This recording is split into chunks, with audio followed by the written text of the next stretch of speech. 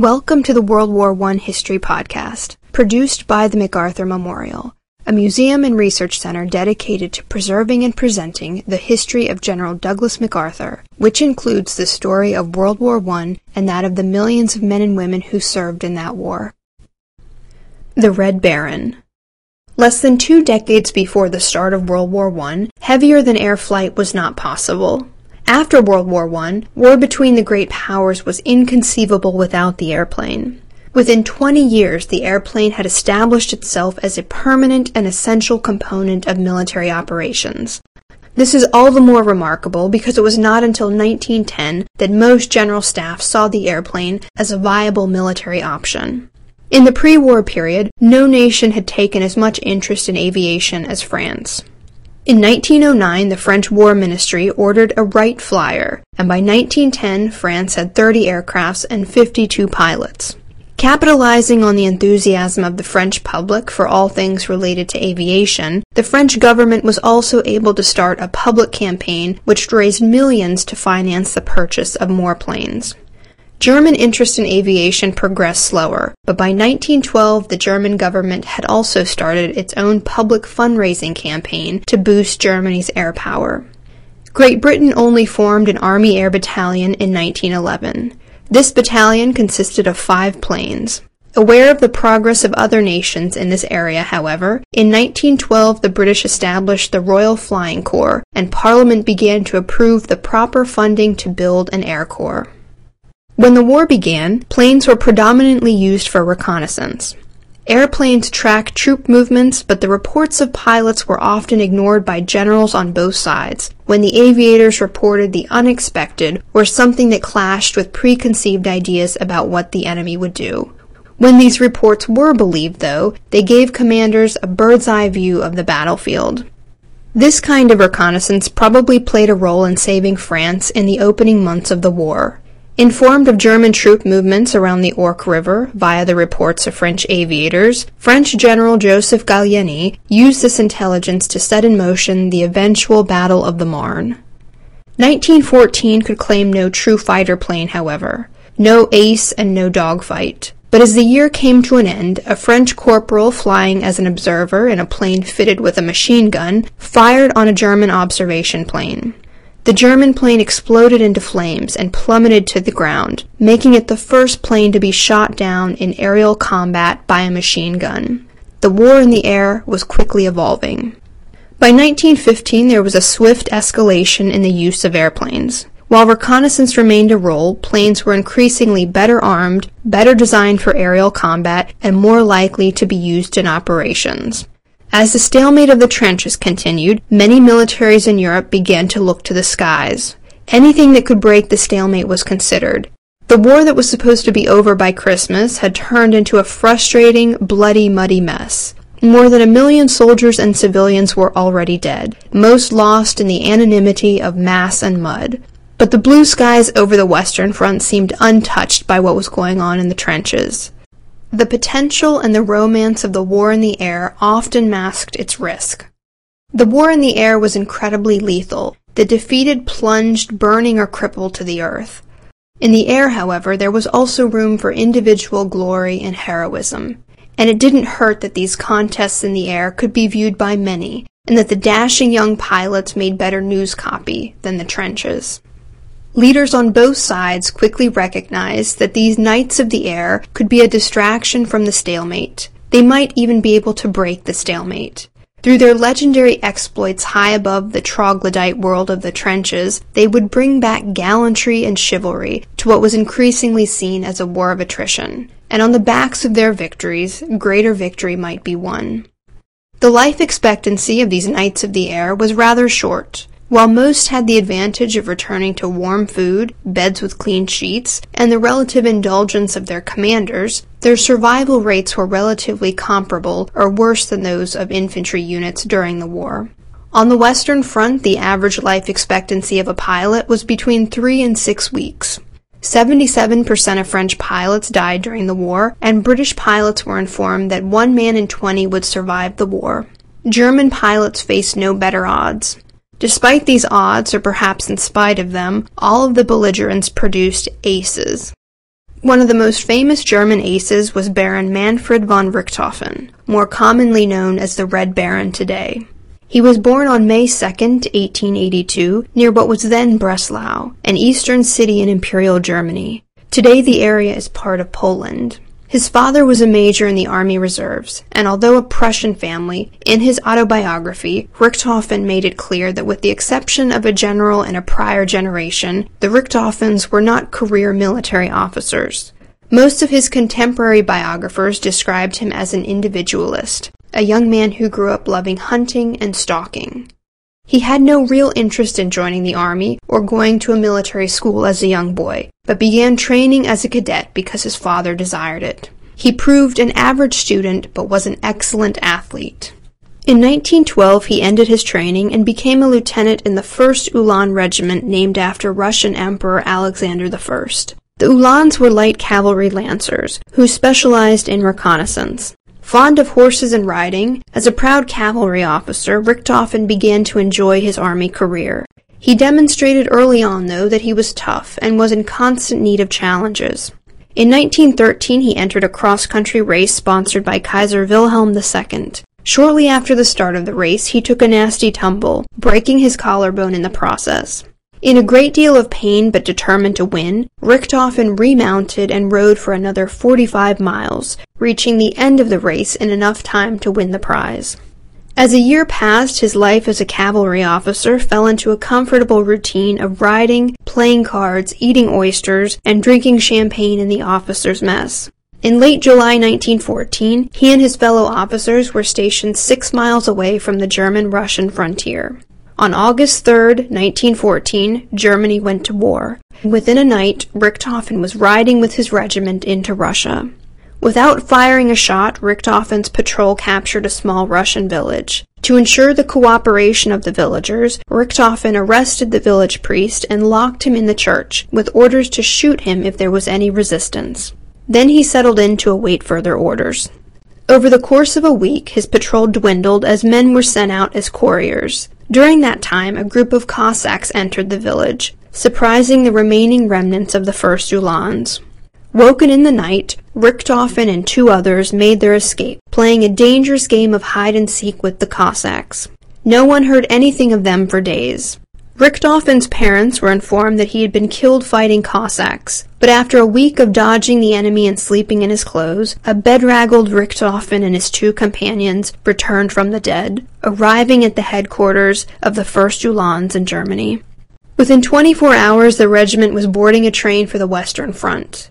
In Belgium, Richthofen would quickly fall prey to his penchant for carelessness. Ordered to take a small detachment and make contact with French cavalry in the area, he led his men into an ambush, losing 10 of the 14 men with him. Unhurt except for his pride, he wrote home to his mother that the French had surprised him beautifully. Personally, he vowed to do better, and told his mother he intended to win the Iron Cross. As the war progressed, he witnessed the twilight of the cavalrymen. Transferred to Verdun, like many cavalrymen, he said goodbye to horses and became a dispatch runner. He dodged death a couple of times, but was extremely bored at Verdun. In the mud of Verdun there was no opportunity to be a hunter, no glory to win. Writing to his mother, he explained, "We, the 1st Uhlans, unfortunately, have no chance to do anything else in this war unless the plague descends on Verdun. I would so much like to earn the 1st-class order of the Iron Cross, but there is no possible chance here unless I penetrate Verdun in a French uniform and blow up an armored tower." He would win this cherished Iron Cross for repeated trips to and from the trenches during a heavy period of enemy fire. But it would not be enough. His frustration was clear. A 1927 biography explains that in the trenches, his individualism was lost in the great machine of which he had become a cog. Things reached a breaking point in 1915 when he wrote to the commanding general of his division, "My dear Excellency, I have not gone to war in order to collect cheese and eggs, but for another purpose." He then proceeded to apply for a transfer to the flying service. His transfer request was granted, and soon he was off for training as an observer or a pilot, whatever he was qualified for that would take him away from the trenches. By June of 1915, he was flying missions as an observer on the Eastern Front against the Russians. Writing exuberantly to his mother, Richthofen crowed, "Now we are again in the full war of movement. Nearly every day I fly over the enemy and report. It gives me great fun. I am so pleased that I can help here, just at the most important sector of the front." Flying in the front seat of a two-seat Albatross, Richthofen had a daily view of the Russian retreat along the Eastern Front. Far from the frustrations of a dismounted cavalry officer in the trenches, now he could be part of a victory. Like the troops on the ground, he continued to have close brushes with death. In one of his observation flights, his plane was forced to crash land after the engine stalled. Fortunately for Richthofen and his pilot, they landed in territory that had recently been taken by German troops. German Prince Eitel Friedrich happened to be nearby, and he and his staff, having seen the airplane make a wild dive towards the earth, galloped to the crash site to investigate. Richthofen and the pilot received the congratulations of the prince and their fellow soldiers, and for a while this was enough excitement. Soon, however, the Eastern Front ground into stalemate too. Sent back to the west, he then began flying bombing missions, dropping bombs over Belgian towns occupied by British soldiers. Soon, however, planes on both sides began to transition from being mainly reconnaissance planes that occasionally dropped bombs on enemy forces. Increasingly, pilots and observers were trading potshots. With aircraft speeding around at speeds in excess of several hundred miles an hour, direct hits were rare, but innovative airmen were figuring out how to make the air war more deadly. Richthofen shot down his first enemy aircraft in 1915. Flying as an observer, he had a machine gun mounted on the side of the observer cockpit. Catching sight of a French two-seater, Richthofen opened fire. The French plane also had a machine gun mounted. Both planes exchanged broadsides as if they were ships of the line, with neither pilot considering the maneuvering possibilities of the third dimension.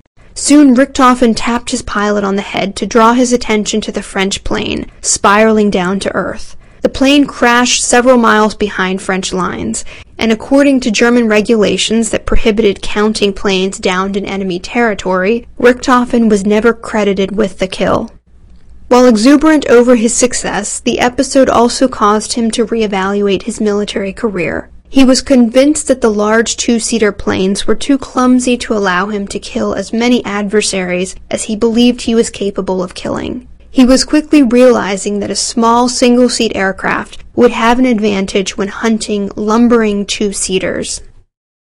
In late October 1915, Richthofen took to the air alone for his first solo flight. He flew well enough, but then proved completely incapable of landing, crashing as he came over the runway. His initial failures only spurred him on, making him grimly determined to become a pilot. On Christmas Day 1915, Richthofen was notified that he had passed his examination and was qualified as a pilot. About 4 months later, on April 26, 1916, while piloting a two-seater with a forward-mounted machine gun, Richthofen shot down a French plane over Verdun. This time there was no exchange of broadsides. Richthofen had hunted the French plane and used the third dimension to gain an advantageous shot. In 1916, aerial combat was continuing to evolve, progressing from one-on-one dogfights to squadron versus squadron. In the days that followed his battle over Verdun, Richthofen witnessed the death of one of his close friends and fellow pilots, describing the attackers as a swarm of Frenchmen. Writing to his mother, he bragged of the heroic death of aviators compared to those in the trenches. With a bullet through his head, he fell from an altitude of 9,000 feet. A beautiful death. One cannot imagine him crippled with one arm or leg. Today I'm going to fly at his funeral. Later in the year he was back on the Eastern Front, but soon he had permission to make some test flights in a single-seat Fokker.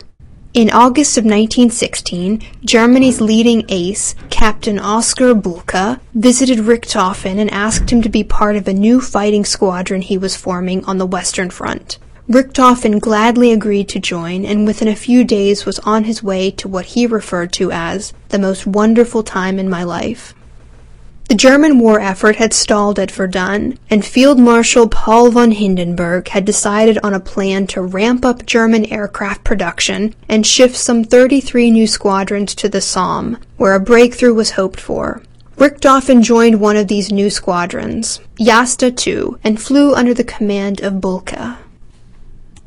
Jasta II was supplied with new state-of-the-art planes, and after some training the squadron took to the air.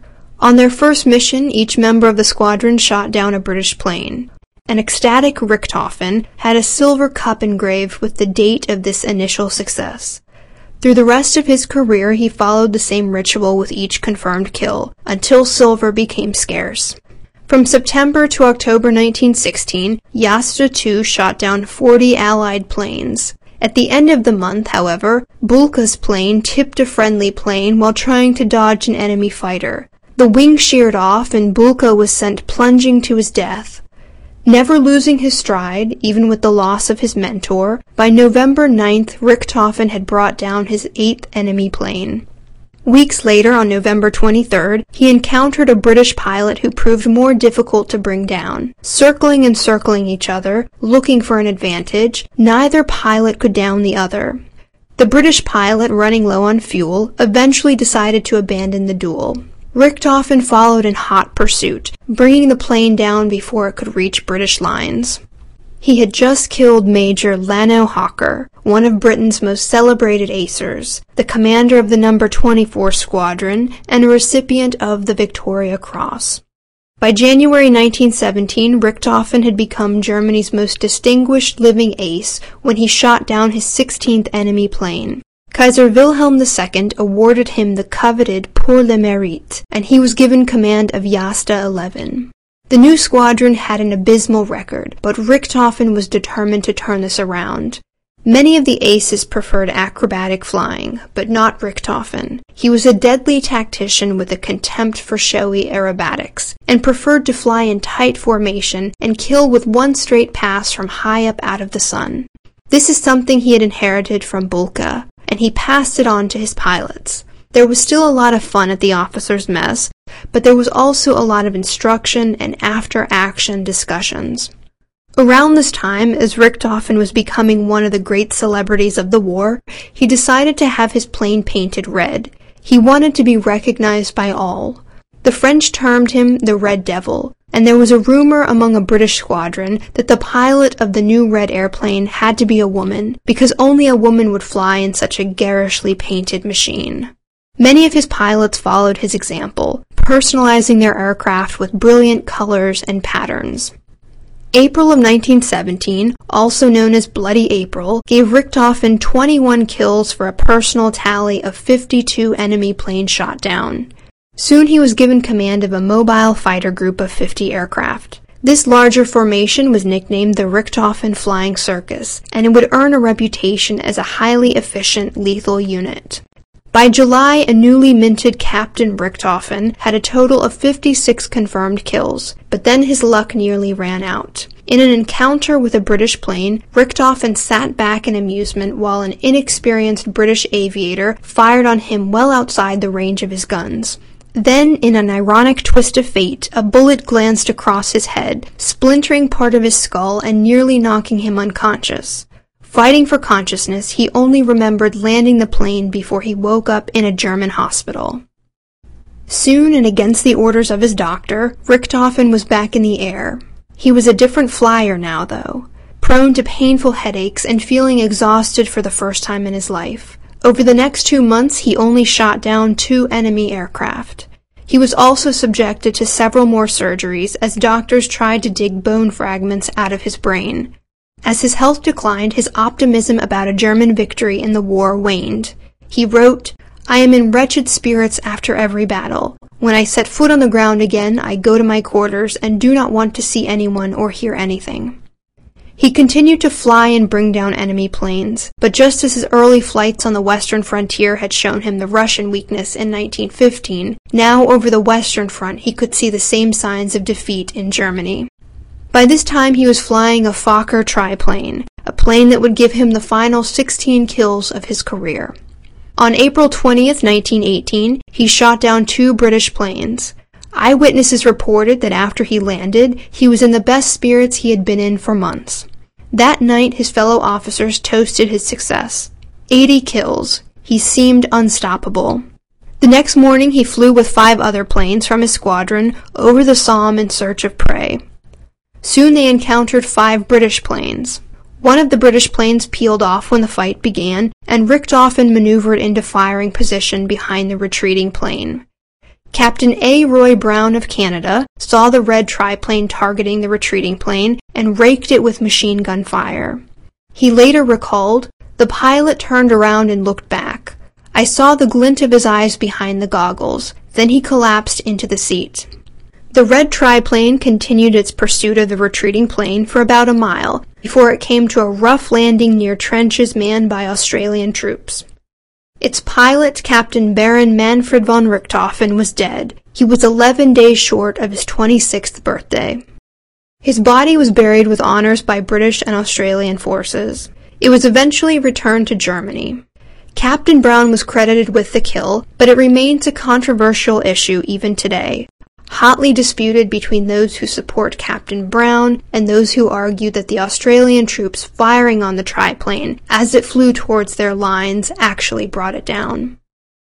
World War I was a war of machines against machines, but the daring young pilots who took to the skies imbued the war of machines with an incredible sense of romanticism. Even now, when war has long lost its glory and glamour, men like Richthofen remain icons. They were young, they were photogenic, they were masters of their craft, and most were cut down in their youth. Their most important legacy, however, was that they inspired a future generation of aviators and wartime leaders, ensuring the role of air power in future conflicts to come, as a source of inspiration and hope for a nation, and as a vital offensive or defensive element in any war. Thank you for listening. If you have any questions, suggestions, or comments, please contact Amanda Williams at amanda.williams@norfolk.gov.